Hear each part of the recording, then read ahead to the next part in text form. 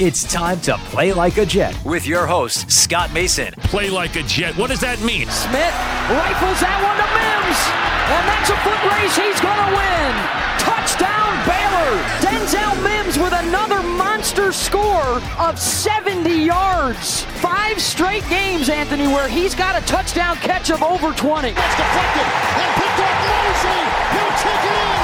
It's a pick six and a touchdown. Bell into the middle of that line, and it's a touchdown. Big return for Crowder. 85 yards. Darnold escapes, trying to buy himself some time. Fires, end zone. It's caught. Incredible play by Darnold. Hill hit immediately when he got the handoff. You know who that's? The Q-inator. Oh my gosh. Listen, thank you. From the TOJ Digital Studio, this is Play Like a Jet. My name is Scott Mason. You can follow me on Twitter at PlayLikeAJet1. And it's time to talk about day number 6 of New York Jets training camp with the owner, the operator, the lead reporter, the whole shebang over at JetsInsider.com. And of course, above all of that, a very big deal, Mr. Chris Nimbley. Chris, before we get into anything else, I think we should talk about a gentleman by the name of Marcus Maye. Turns out this guy is actually pretty good. Now, he hasn't gotten the type of attention that his old running mate Jamal Adams did, and you can understand why, since for whatever anybody wants to say about Adams now because of the way he left town, if he keeps this up, he's probably going to the Hall of Fame someday, but Marcus Maye has had himself an outstanding camp, and he continued it today. Yeah, so I want to just welcome everybody else to the Marcus Maye Appreciation Club because I've been here, a founding member his rookie year, and yeah, he's not Jamal. He was definitely overshadowed by Jamal, but I for so long I've heard people talking about him and not good. This and that, and I'm like, Marcus Maye is a good safety. Marcus Maye is a good safety, and he's had a phenomenal training camp. Today wasn't his best day at camp. It was just a really good day, but he's had better days at camp. And then everybody was talking about him. And I was like, hey, welcome everybody. He's been here this whole time. And now, him having to do this, the single eye stuff when Jamal was here, that's a much tougher job at least with the range. If you just slightly lean the wrong way for a half a second as a single high free safety, that can throw off the whole play. You have a little more wiggle room to work with when you're working closer in the box and ways to make up ground. He is a really good safety. He's not going to be Jamal, obviously, but he's a really good safety, and he's showing it. And he's playing. They've been doing some too deep stuff. They've been, earlier he's a lot of box, but he's playing all over the place, and he's covering slot receivers, covering tight ends. He's making plays behind the line of scrimmage against the run. He's all over the field, and I talked to the other day about him taking teammates over on the sideline, coaching them through stuff, showing stuff. He's really got a full grasp of his role, what he's supposed to do. And it's good to see everybody else is starting to catch up. I try to temper some of my Marcus Maye praise because I have been open about how I feel as a player, and I also am a little biased because I do really like him as a person. So I try not to get too carried away, but it's nice to see other people coming around and trying to join my club with me. Marcus Maye was not the only player in the defense who had a really nice day today. In fact, the defense dominated like the old days, but let's get to individual performances before we focus on groups and such. And one individual who we've heard about over and over again during training camp who had another great day today was Quinnen Williams. Yeah, man. Quinnen, he got this whole day started. One of the first plays of the day, a simple handoff to Frank Gore. I don't even know if Frank Gore was finished planting his foot by the time that Quinnen drove his shoulder into his chest and dropped him for a 2-yard loss. Like, that ball was in Gore's hand, and Quinnen was right there. He split McGovern and Alex Lewis. Maybe that slim frame helped him slip through a hole a little bit better. but he just burst off the line, slipped right through them, and just drove Gore right to the ground before he had a chance to do anything. And that just set the tempo for the rest of the day, because it's not like the defense did dominate. And like I said, we'll get to it later, but it was the offensive line that was the problem. And a big problem for the offensive line was Quinnen Williams, because he has been disruptive, and obviously that's what you want to see.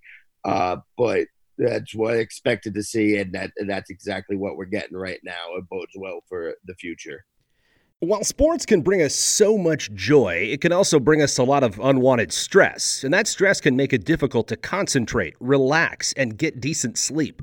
Sunday Scaries was launched in 2017 by two best friends and business partners, Bo Schmidt and Mike Sill. They operated a full-service bar with 50 employees and were always exhausted. They tried all kinds of products, but they didn't work. Then they started experimenting with CBD. They loved the effects and regained control of their days and nights, but they wanted better CBD products. So what they did for themselves was specially formulate CBD gummies with vitamins D3 and B12 that were super consumable, easy to take on the go, and effective. Long story short, their specially formulated CBD products and vitamins helped relieve the overwhelming angst they felt on a daily basis. So in July 2017, they named the company Sunday Scaries and began sharing their products with friends and launched their online store at sundayscaries.com.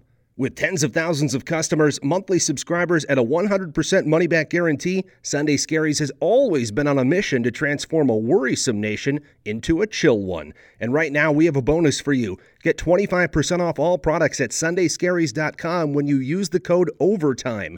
Again, 25% off all products at sundayscaries.com when you use the code OVERTIME. Hey guys, this is Greg Peterson, host of the podcast Hoopin' with Hoops. Despite the fact that college basketball is in the offseason, it's never too early to get a jump start on taking a look at these teams, because there is now 357 of them for the upcoming 2020-2021 college basketball season. I'm going to give you guys a deep dive on every last one of them, keep up with all the transfers in college basketball, and so much more. You are able to subscribe to Hoopin' with Hoops on Apple Podcasts, Google Play, Spotify, Stitcher, TuneIn, or wherever you get your podcasts. Hey guys, Greg Peterson here with the Baseball Betting Podcast. As we know, the MLB season is back in our lives. It's going to be a 60-game sprint unlike anything that we've ever seen before, and I'm going to be giving you picks every single day, 7 days a week with Major League Baseball. We're also going to be keeping up with the KBO as well. If you like baseball and you like being able to make some money, subscribe to the Baseball Betting Podcast with Greg Peterson on Apple Podcasts, Google Play, Spotify, Stitcher, TuneIn,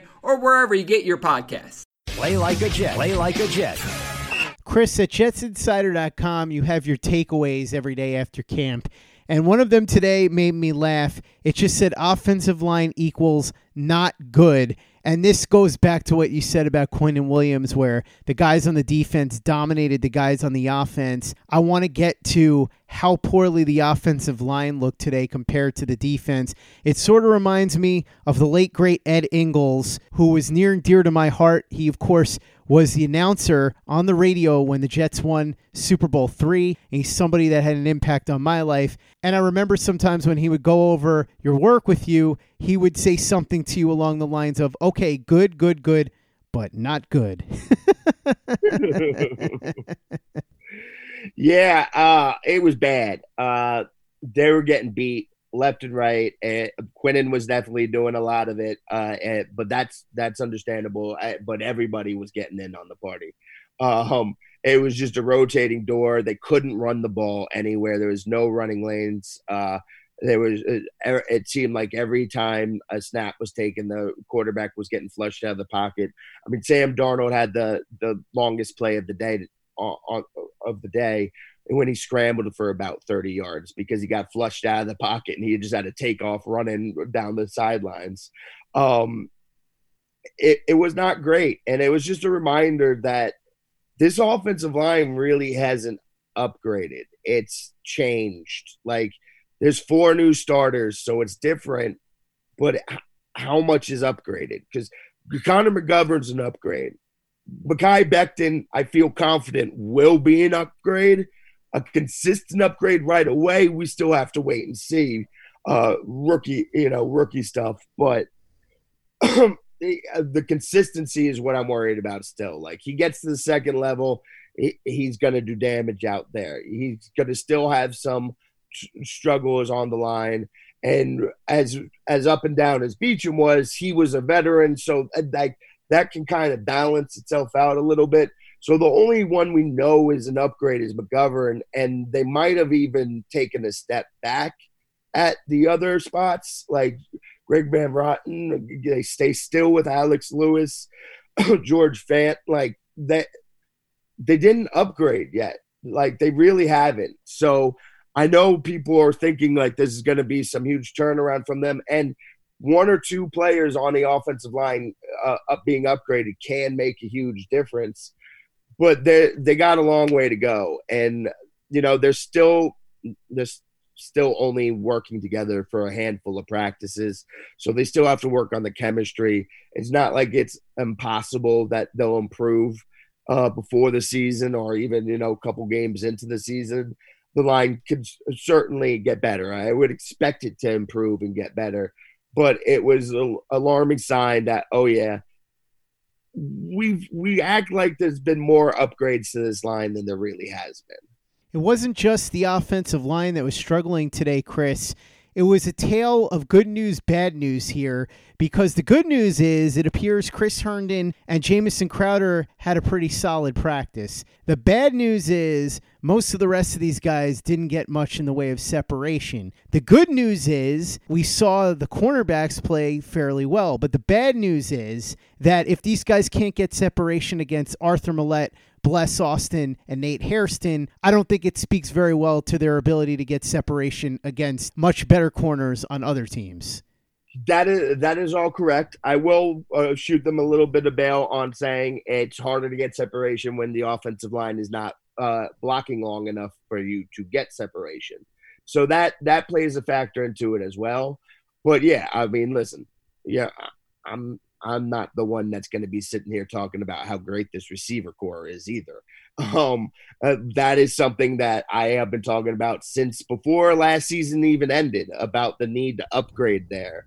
And I don't know that they've done that either. Like that could, especially with Mims not even practicing yet, that could be a downgrade already this year. So that's alarming too, and that is obvious as well. And it's something that was obvious and should have been fixed. Like just signing Perriman and drafting Mims wasn't enough, and we knew it wasn't going to be enough beforehand, and we knew it's not enough now.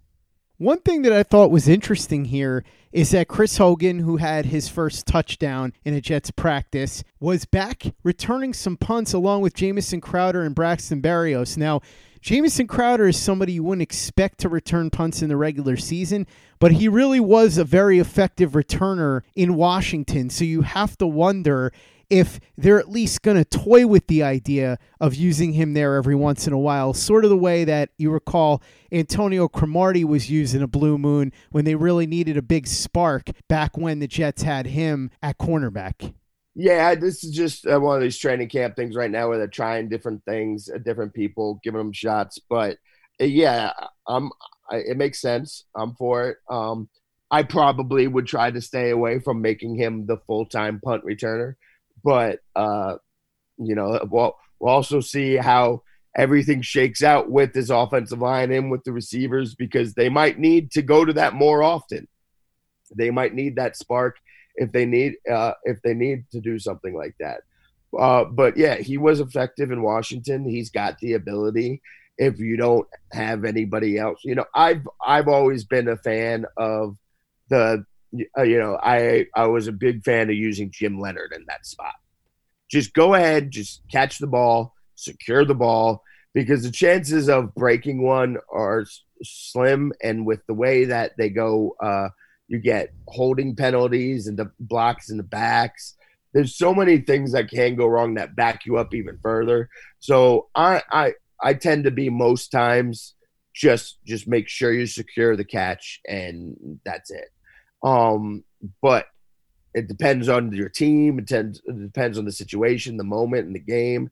And Crowder is somebody who has ability to make something happen there. So I'd be all for that. But yeah, like I said, I think you won't see him as the full-time guy there, but I wouldn't be surprised at all if you see them break him out every once in a while. Speaking of special teams, this will not be a surprise to anybody who watched Sam Ficken last year or has taken a look at Brett Maher's numbers, but they've got some kicking problems here. Yeah, once again. This feels like very much like last year. I was talking to Dennis Wozniak, and I don't think the kicker's on this team right now, he said, and I can't argue with him right now. I don't see it. It just hasn't been good. And when you're struggling in practice, that doesn't bode well. And then, we know their history too. That doesn't bode well either. You really need to get out of this habit of not having a kicker at all. Like, you don't need to go spend crazy money, and you don't necessarily need to have the best kicker, but you need to have a kicker you can trust. You can't be going into seasons where you're getting rid of a kicker after every week because they missed big kicks. Like, at a certain point, you need to address this. Chris, one area where they needed to address a weakness was trash talking, because Jamal Adams was traded, and so now, as you mentioned a couple of days ago, the decibel level is a lot lower at Jets training camp. So everybody was wondering who would step up and take the trash talk mantle. And this story has taken a very unexpected turn because, as I understand it, there was somebody that was talking trash today at training camp that nobody would have thought capable of being a guy that could have possibly stepped into Jamal Adams' shoes. Yeah, Darnold does that every now and then, though. It's not he likes to have fun, so he's obviously not like getting in somebody's face. It's all playful fun, and the team loves it when he does that. When he gets a little cocky and he struts about stuff, even if they're going to sit there and argue and say they got him down, he's going to do that. They absolutely love it. So. It's always fun to see Sam get a little spicy. It does happen every once in a while. He'll break it out, but everyone also knows that it's just he's just playing and having fun. And but that's what makes it great. It's very entertaining to see somebody who's normally so buttoned up says all the right things, and he's not saying anything crazy with it, but it's just fun to see him just drop the do everything right, just have a little bit of fun. Before we get to the injuries and what Adam Gase and the players had to say after practice, let's talk about who the Jets are bringing in for a look-see. Kevin White, the guy who was picked just after Leonard Williams in the 2015 draft, who was, let's be honest here, an absolute bust in Chicago, did absolutely nothing. Both Gase and Douglas were in Chicago, though, when White was there, so there's a familiarity. This, to me, just feels like throwing everything you can up against the wall and hoping something sticks. Yeah, I mean, it certainly feels like that, but I also certainly understand the need to do that. Again, this wide receiver core, I get it. But it is funny because they're going after my own heart, man. They're going after all the trifecta of the draft bust of receivers that I really liked. Like, then they're not getting Laquan Treadwell because I wasn't huge on him. But right now they went after Dotson. Now he's opted out.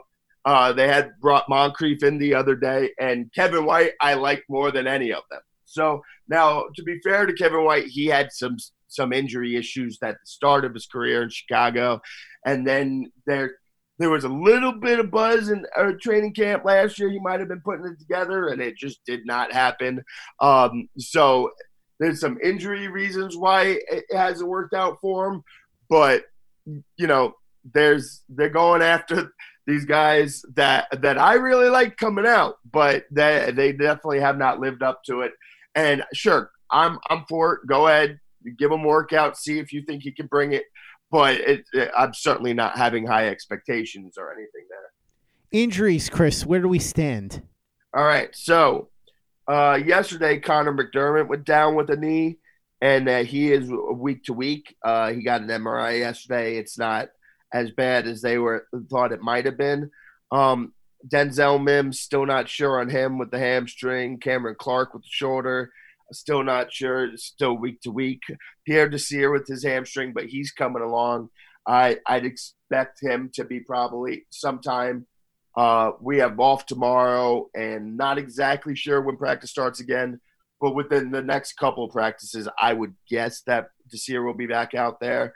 Bronson Kafusi's still out with the hamstring. Poole is still dehydrated. They're still taking it slow with him there. Burgess still low back. Jabari Zuniga's the quad, and Matthias Farley with a hamstring also. So he went out today, as well as Jordan Willis with a knee. So those are the injuries right now. It's a long list. It seems to be growing, and it doesn't seem to have a lot of people coming off of it. But I do think within the next 3 to 5 practices, a lot of those 2 to 4, 5 practices, you're going to see a lot of those names coming off that list. Adam Gase spoke to the media after practice. What did he have to say? Yeah, so he's said a lot about Chris Hogan, about bringing him in. Obviously Chris Hogan has done the AFC East tour now. He's been with every team, so he has familiarity with all the other teams. Adam Gase familiarity with him. He mentioned that him and Adam Gase and Josh McDaniels do run a lot of the same type of concepts and same types of plays. So it's just different terminology that Hogan's going to have to learn and get used to. But he feels he can be a help. And again, with this receiving core right now, at the very least, he can be a big help in training camp. He's talked a little bit, gave us some updates with the injury stuff. Again, with Brian Poole, who said they're getting better. They just have him over at the hotel, but they're just taking it very slow. And it was he said it's like he can't explain it because he's not a doctor, which I get, because there's going to be some technical things or something, or he probably gets it explained to him, and he's just like, what does this mean? Then he went on. He was asked a bunch of questions about Marcus Maye. He talked about it a lot because Marcus, again, he's obviously not going to be Jamal, but they're going to kind of use him, or it seems like they're going to kind of use him in a Jamalish role, and where you don't know where he's coming from, what he's going to be doing. And he could be playing at any point in the field. He could be blitzing. He could be rushing or going after the running back, covering the flat, the post, anything. And it is interesting, too, because I was talking to Charles McDonald from the New York Daily News today, and I asked him, because this is I have been firmly supplanted as the beat writer who covers the Jets that watches the most tape of teams around the league and college players. Charles watches more tape than I do. He watches a lot more, and so I asked him if he watched a lot of Seattle defense, because McDougal, he said he went back and watched afterwards, and Seattle definitely mostly used McDougal in the box. But what he saw in McDougal, he thought that he'd be better suited to be a high safety. And, I'll take his word on that. But what I do know is what I've seen with Marcus Maye, he can definitely do work in the box. So they're going to use him in that type of role. And Adam Gase was just absolutely gushing about him, about how smart he is, about the tough task he has of giving Herndon, because he's really been the only one to stop Herndon at all this camp so far. A lot more talk about using Le'Veon Bell and using him right. It's the same stuff over and over with that again. He got some bless on Austin questions, though. And the real thing that he's noticed different in him this year is just his confidence. He knows everything, and I'll talk more about this in a minute, because we'll talk about Bless on Austin, who talked today. But he's just so much more comfortable in the playbook. He knows what he's doing. And you could see it out there on the field. So those are the main things that he talked about today. Since you brought up the fact that Gase spoke about Chris Hogan, Mr. Hogan spoke today please tell me, Chris, that he showed up to the podium wearing a red and yellow bandana. I'm sorry to disappoint you, Scott, but you had to know it was coming. It was interesting to talk to him, though, because we got to ask him a little bit about the process of this whole free agent signing at this point with COVID. He had to go through, get a COVID test and then go quarantine, pass a couple more tests before he's allowed to come into the building and take a physical. So he had to go show up, take tests, and then just kind of quarantine for a couple of days, take a couple more tests before he has any idea what's going on here. And now he's getting thrown right into the fire. We talk about all these injuries, about how there was this need for this ramp-up period for players. Well, his first day of practice, they're in upper shells and now they're in full pads today. He's getting thrown right in. There's no acclimation period for him. It's just right into it. He said he feels great. He kept in good shape. His knee feels great and healthy. He mentioned, again, the similarities between the things that Gase and McDaniels does. And then the thing he talked about that, should be obvious, but also I hadn't really thought of quite like that, is there's no preseason games. As soon as the pads come on in practice, these are live game reps for these players. It's a little different this year. This is what they're being judged on. There's no, Bowles always used to say it training camp practice is one thing, but the lights come on, that's when you really know something. And there's not going to be any of that. They're going to have inter-squad scrimmage and do some of that, but these practice reps are being watched and being graded on film, and that's going to determine if a lot of players make the roster or not. It always plays a little bit of a part in it, but now that's the entire thing. It's like when you're in school, sometimes you have a certain amount of papers and tests that are worth so much of your grade, and the midterm and final is worth so much. And then you have one class where the final is basically everything. Well, practice now is basically everything. So every rep in these practices has to be treated as such, and that's the mindset he's coming in with. Finally, Bless Austin spoke to the media. What did he have to say? First, I want to thank him and appreciate him. I believe it was just yesterday that I was talking about how I need these players to stop saying everything when somebody asks them what they worked on in the offseason. Bless must have listened to the show, and he must have taken that to heart, because when he was asked that today, he gave a very specific answer. So I would like to spend a special thank you to Bless for that. And I'm glad, Chris, that we found out now officially that Bless Austin listens to the podcast. So, hey, Bless, what's up, man? Yes, I mean, that has to be that situation. There is no other explanation possible. But he gave a very interesting answer. This is another thing where I'm a little disappointed that we're not going to – I'm actually a lot disappointed we're not going to have this open locker room this year. But Bless Austin's one of the reasons why. I talked to him a couple of times last year. He's a smart dude. He's an interesting dude. And he looks at things a little deeper here. And this wasn't that, because he has a very good reason why he did this. But I've never heard a player give this answer to what they worked on improving. He said what he worked on, he focused really on understanding situational football. Now, if you remember, there's a very valid reason why he did this, is because of when he got benched. He got benched in the Pittsburgh game for giving up that touchdown right at the end of the half, or the last play of the half, and he didn't really do the math on that and figure out that all they could do is go for the end zone. But I had never heard a player say that before. So he really focused on understanding situational football and understanding the schemes of what the offense is going to try to do, not just in the obvious moments that he should have known, but also just on a 2nd and 7 at their 40-yard line, as opposed to being on the Jets' 13-yard line. Learning all those different things, that's really what he focused on, learning so he could try to figure out tendencies and things like that. And then also he really dove into the playbook, because he said he took advantage of having all this time off at home, really studying the film and really dissecting everything.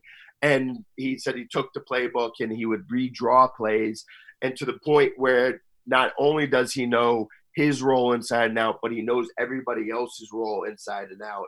And he said, he looks at it like a puzzle and he picks it apart and he puts it back together, and it really helps him understand things a little bit better.